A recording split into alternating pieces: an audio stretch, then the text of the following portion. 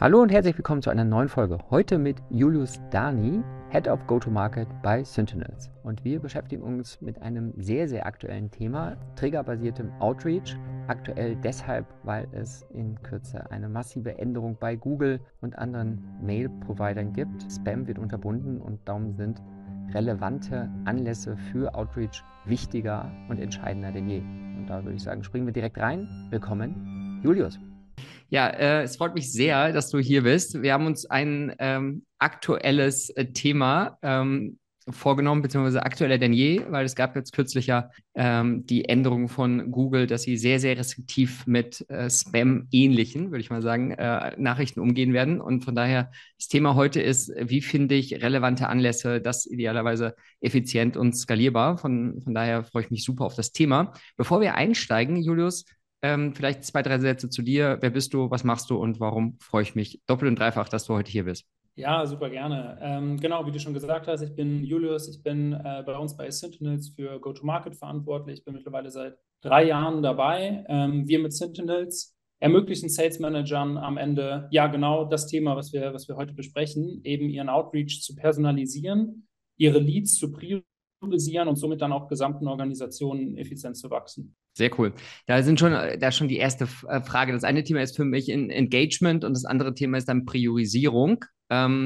Vielleicht fangen wir einmal über den ganzen Funnel an und sagen, was sind das für Phasen, wenn ich mich mit dem Thema Outreach beschäftige, und dann können wir, glaube ich, noch tiefer reingehen, wie das Thema Trigger, Relevanz etc. dann noch wichtiger denn je ist. Was hältst du davon? Absolut, absolut. Ich glaube, starten ist immer sinnvoll mit dem Lead Generation Part. Ich glaube, das war auch das, was jetzt in der letzten Zeit und bisher auch immer so gemacht wurde. Über Apollo, Zoom-Info, Dealfront werden Daten gezogen. Diese werden dann in ein CRM-System übertragen und dann wird praktisch entweder innerhalb des CRM-Systems selbst oder über Sales Enablement-Plattformen wie dann Salesloft und Outreach wird der Outreach geplant. Da hat bisher nur keine Rolle gespielt, ja, praktisch, was überhaupt Trigger sind, warum überhaupt der Outreach gemacht wird, sondern das Unternehmen hat aufgrund von firmografischen Daten in das Idealkundenprofil gepasst. Die Person deckt auch das Buyer-Persona-Profil ab und dementsprechend wurde der Outreach dann angegangen. Die Trigger haben bisher eine recht untergeordnete Rolle gespielt. Dann lasst uns gerne starten mit dem Priorisierungspart von Sentinels. Das machen wir tatsächlich auch auf Basis von Sales-Triggern. Wir schauen halt innerhalb dieses Lead Generation Parts, wenn wir mal annehmen, beispielsweise 100 Unternehmen werden aus dem Lead Generation Pool rausgezogen in das CRM-System. Welche von diesen 100 Unternehmen haben denn überhaupt gerade aktuelle Sales-Trigger? Dementsprechend, wo ist das Timing für den Sales Manager aktuell überhaupt gut, um in den Outreach zu gehen? Und ich glaube, das ist immer die Bottomline, von der gestartet werden soll. Später im Outreach die Sales-Trigger zu nutzen, das ist, glaube ich, absolut sinnvoll. Aber da initial erstmal schon mal zu analysieren, bei wem ist das Timing überhaupt gut für den Outreach? Das ist, glaube ich, so der erste Schritt, Top-Funnel.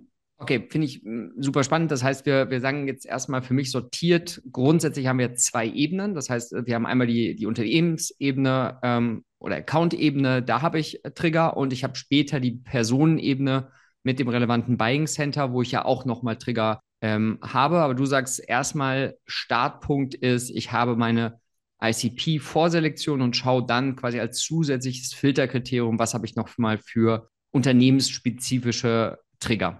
Absolut, das ist auch immer unser Fokus. Wir gehen tatsächlich auch nur, ich meine, das ist natürlich auch so ein bisschen bewusst, in Dach. Wir als Unternehmen aus Deutschland sind natürlich sehr, sehr DSGVO-konform und dementsprechend konzentrieren wir uns ausschließlich auf Sales Trigger auf Company Level. Das sind dann Dinge wie, welche Jobs werden ausgeschrieben, gibt es relevante News, welche Technologien werden dort genutzt und dann auch das Thema Keywords, um dann sehr, sehr tief sich in den Account zu verankern und die Recherche praktisch zu eliminieren. Okay, das heißt aber, wenn ich so jetzt mal hin und her springe, zu sagen, für so einen gezielten, das ist ja schon fast account-based Ansatz muss ich ja dementsprechend auch die richtigen ACVs haben, damit sich das lohnt. Vielleicht mal ganz, ganz kurz gesprungen.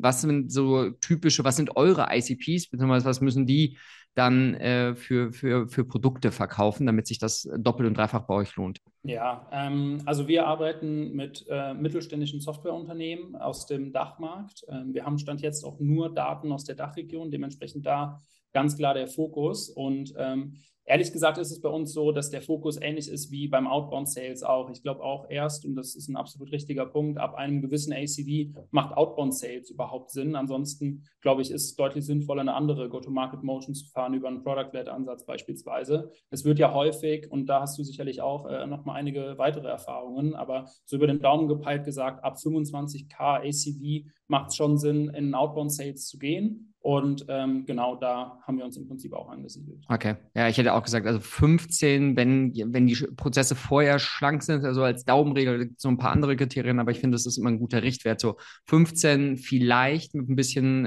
Setup, Feintuning, aber 25, da habe ich genug Fleisch am Knochen, dass ich mir halt auch da wirklich pure Outbound leisten kann oder das halt auch von den Unit Economics Spaß macht. Total. Kommt natürlich auch total an auf die Touchpoints innerhalb des gesamten Sales-Prozesses. Also wenn man es schafft, mit einem recht kurzen Sales-Cycle von der Discovery, eine Demo, vielleicht noch ein kurzer Check-in-Call, dann ins Closing zu kommen, ich glaube, dann macht das Ganze Sinn. Wenn das Ganze aber viel komplexer ist, viele Touchpoints, dann sollte der ACV einfach auf Grundlage dessen schon deutlich höher sein. Ja, sehr cool.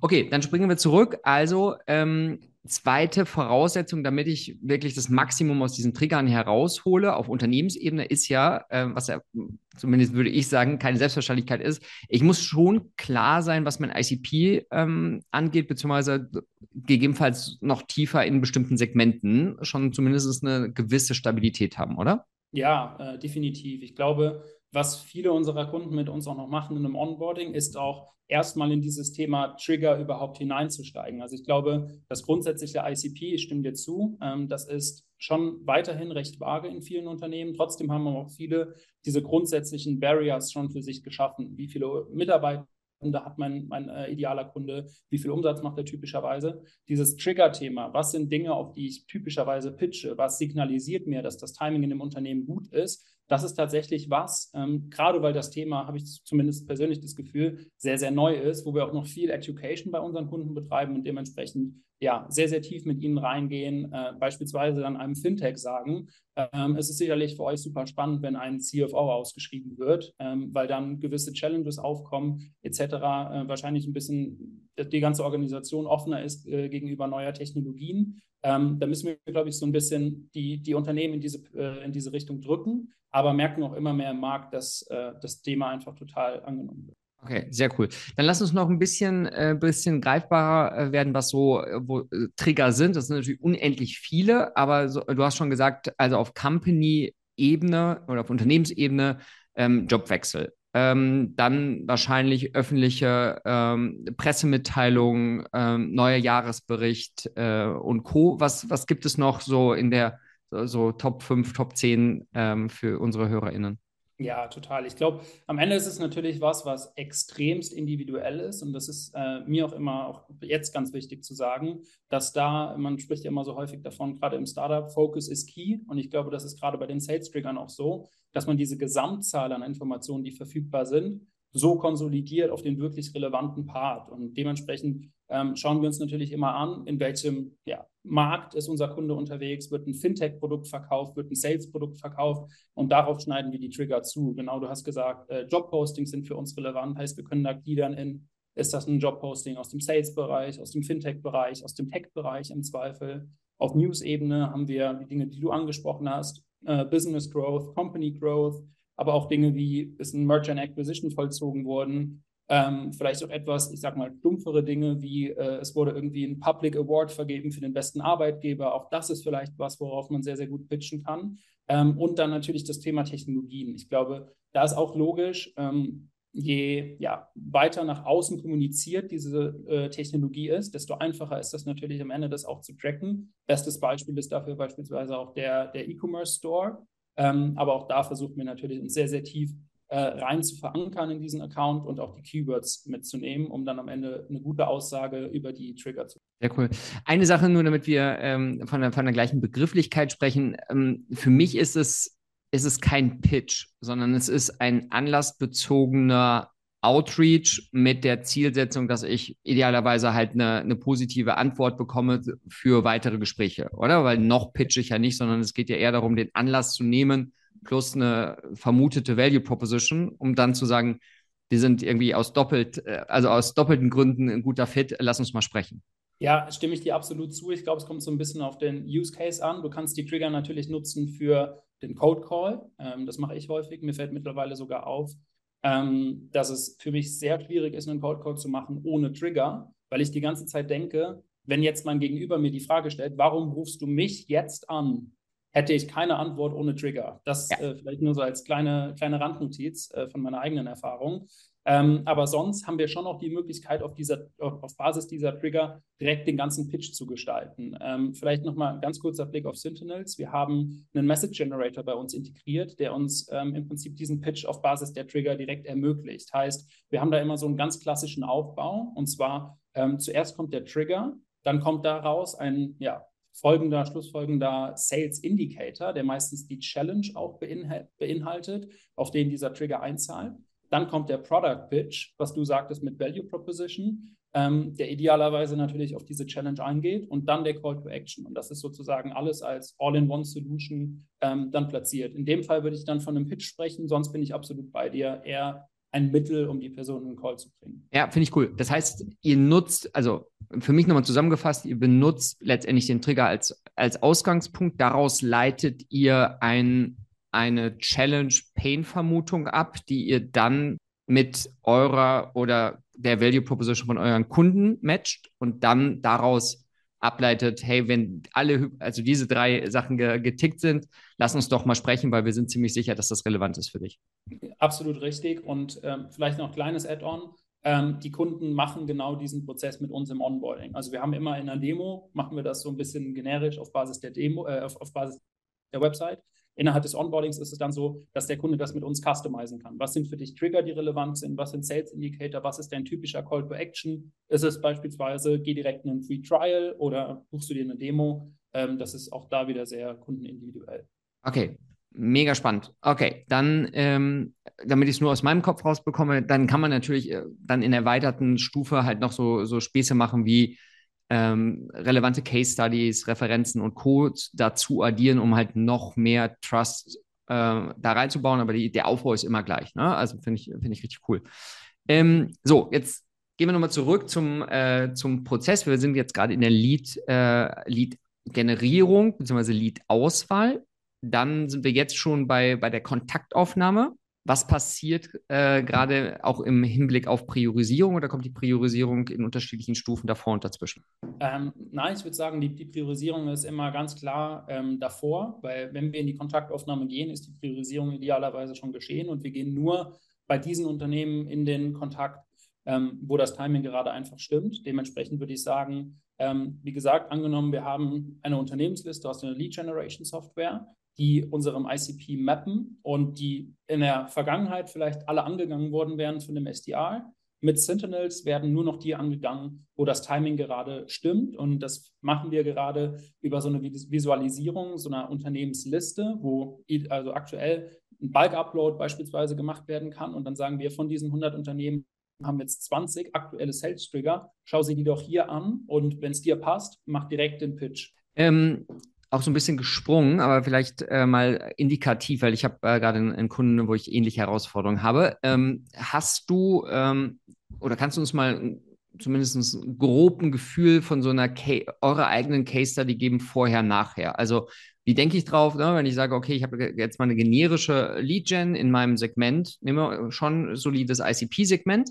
Was ist so idealerweise die Conversion zwischen den einzelnen Schritten? Weil das sind ja 2 Sachen. Das eine Thema ist auf jeden Fall, wenn ich es gleich in gleichen Laborbedingungen machen würde, würde ich auf jeden Fall sagen, auf jeden Fall Reply Rate und Booking Rate zum ersten Call geht nach oben, aber auch das Thema Deal Velocity und letztendlich auch Abschlussgeschwindigkeit, Abschlusswahrscheinlichkeit wird sich ja auch anpassen. Also wäre super spannend, wenn du da was hast oder zumindest mal indikativ. Absolut. Ich glaube, in der Vergangenheit oder im Generellen spricht man ja häufig davon, auf eine Cold E-Mail ist so die Conversion auf sozusagen auf ein Close am Ende ist 1 bis 3%.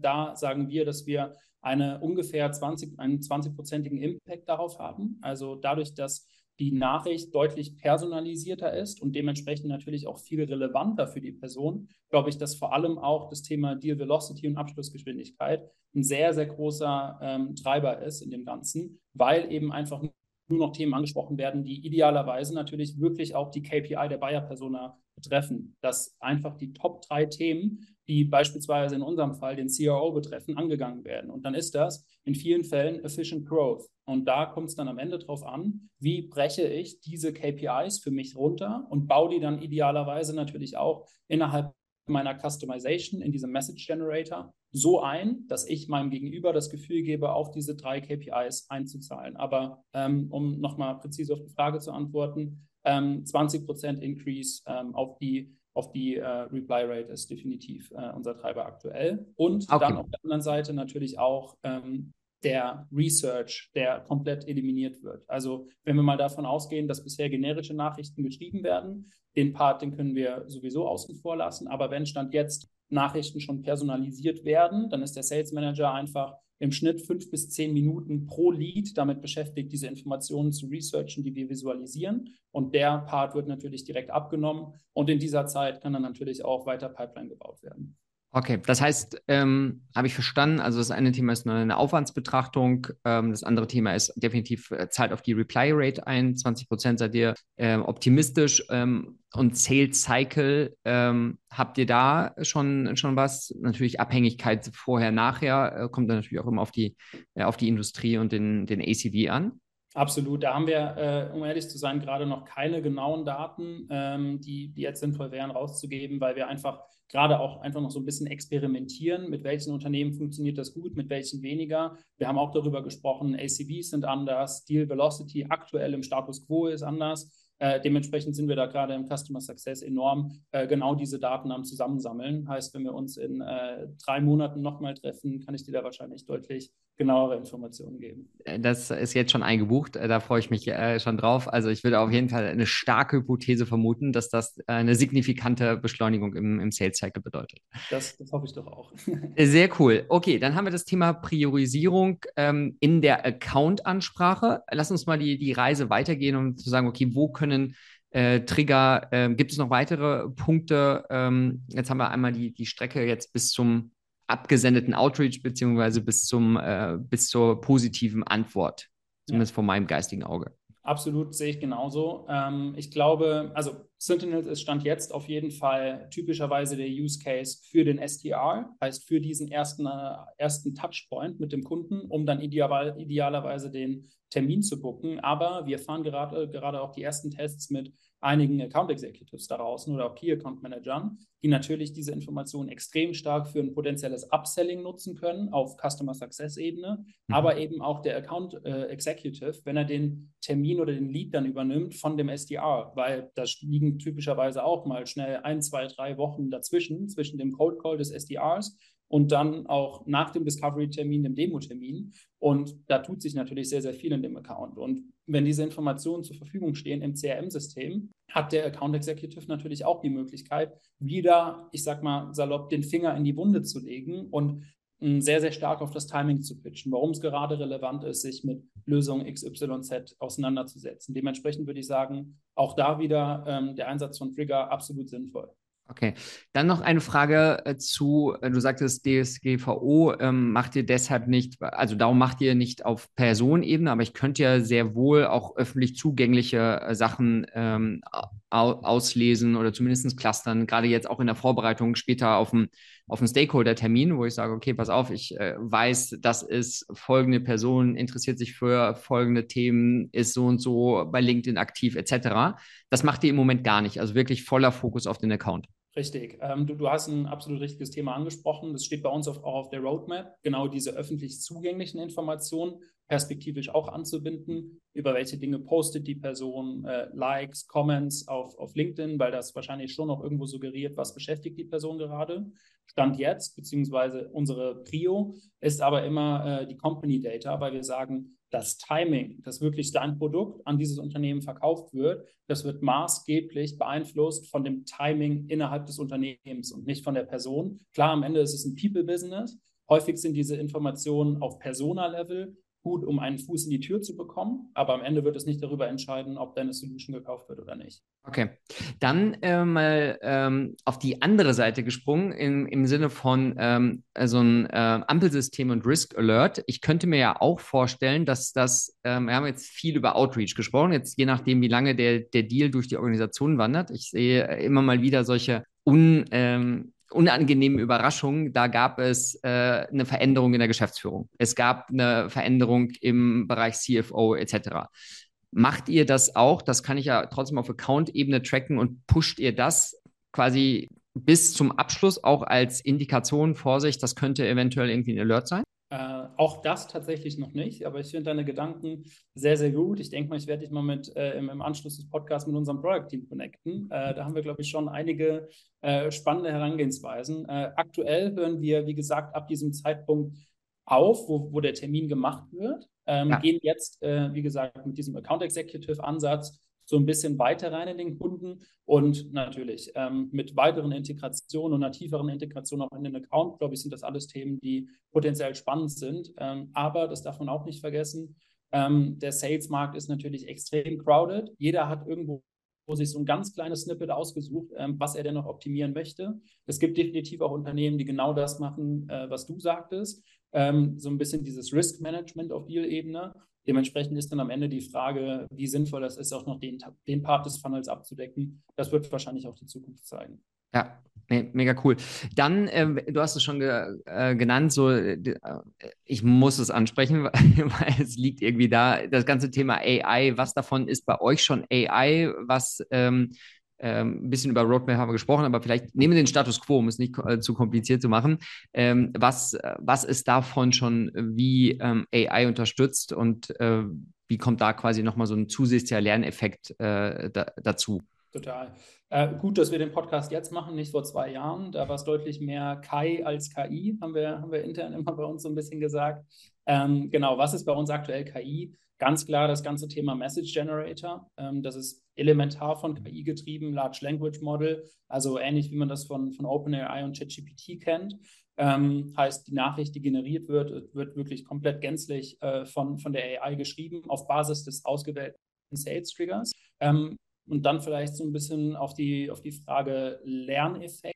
Da haben also unser User hat die Möglichkeit, die Nachricht zu kopieren und dann in LinkedIn, in E-Mails, ins CRM-System einzufügen. Und mit diesem Klick auf, ich kopiere jetzt diese Nachricht gefällt mir, da wird bei uns im Backend sozusagen gespeichert, dass diese Nachricht ja zufriedenstellend ist für unseren User. Und dementsprechend iterieren wir natürlich darauf, perspektivisch die beste Sales-Nachricht zu schreiben überhaupt und tracken natürlich auch, welche Trigger wurden von der Organisation ausgewählt, sodass auch ein Sales Leader perspektivisch die Möglichkeit hat zu sehen, worauf pitcht mein Team denn überhaupt? Pitchen sie viel auf, es wird ein neuer Head of Sales ausgeschrieben oder ist es vielleicht mehr so diese Contextual Data, wo wir auch häufig unsere Kunden versuchen zu educaten, zu sagen, die Kombination daraus, dass ein Head of Sales ausgeschrieben wird, Geld eingesammelt wurde und im Zuge dessen Salesforce eingeführt wird. Das ist nämlich genau das richtige Timing und nicht einer der Trigger losgelöst. Und genau, dafür ist die KI natürlich ein elementarer Bestandteil.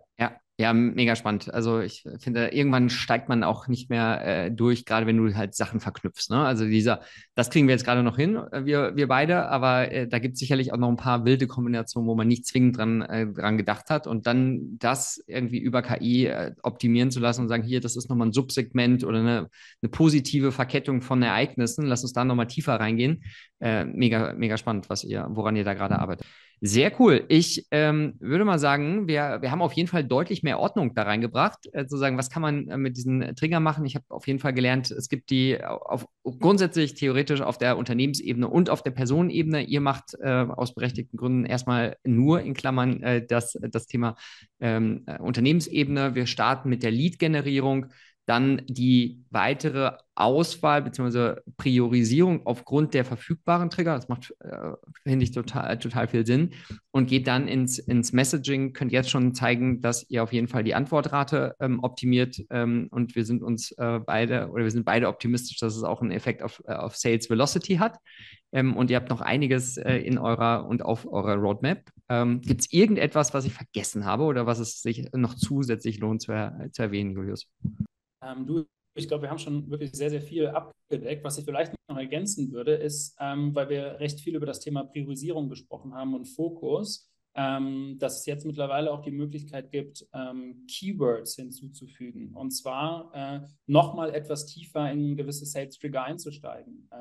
Da sind beispielsweise Themen wie Cybersecurity oder Sustainability, die für viele Unternehmen als Keyword enorm wichtig sind. Heißt, wir kommen komplett weg von Intent-Data, sondern suchen uns mehr Daten, die wirklich von Unternehmen publiziert wurden. Also beispielsweise Sustainability oder Cybersecurity, was auch Teil einer Stellenausschreibung war oder Teil einer News, die das Unternehmen selbst auch veröffentlicht hat. Und das ist auch noch eine Möglichkeit, wie wir unsere Stellenausschreibungen und News priorisieren, sodass wir dann den Sales Managern am Ende wirklich nur die Informationen geben, die absolut relevant sind. Auch das ist vielleicht nochmal ein recht spannender Punkt. Ja, absolut. Schöner Zusatz. Ich bin versucht, da noch tiefer zu graben, aber wir sprechen uns ja in spätestens 3 Monaten. Dann schauen wir uns noch das Thema Velocity an.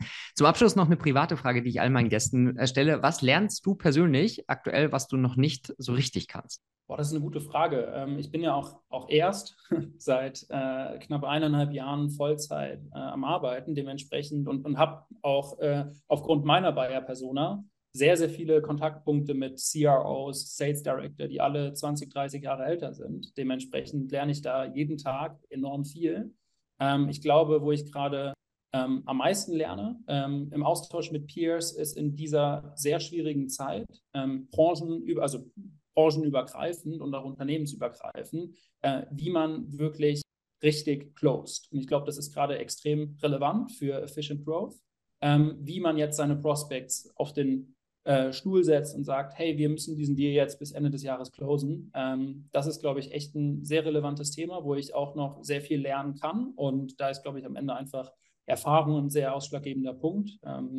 Ja, und da freue ich mich immer über Gespräche mit Peers und anderen Experten, wie zum Beispiel auch dir. Sehr cool, vielen Dank. Und meine auch da Hypothese, das eine Thema ist das, sag ich mal, das taktische und das funktionale Closing. Da kann man sicherlich was rausholen. Meine Erfahrung ist mindestens genauso wichtig ist der Prozess davor. Also wie habe ich halt vorher sauber qualifiziert, Verbindlichkeit aufgebaut. Da kann immer noch eine Menge schiefgehen, aber das wären so zumindest die 2 großen Spielwiesen. Einmal davor und dann kann man sicherlich auch noch auf den letzten Metern einiges rausholen. 100%, ja, stimme ich dir absolut zu. Sehr cool. Ganz herzlichen Dank für deine Zeit, lieber Julius. Wir sprechen uns nächstes Jahr, muss man ja schon sagen, auf jeden Fall wieder. Wir sprechen uns wieder und erstmal wünsche ich dir einen fantastischen Nachmittag. Bis ganz bald. Ciao, ciao. Ich dir auch. Danke dir, Björn. Ciao.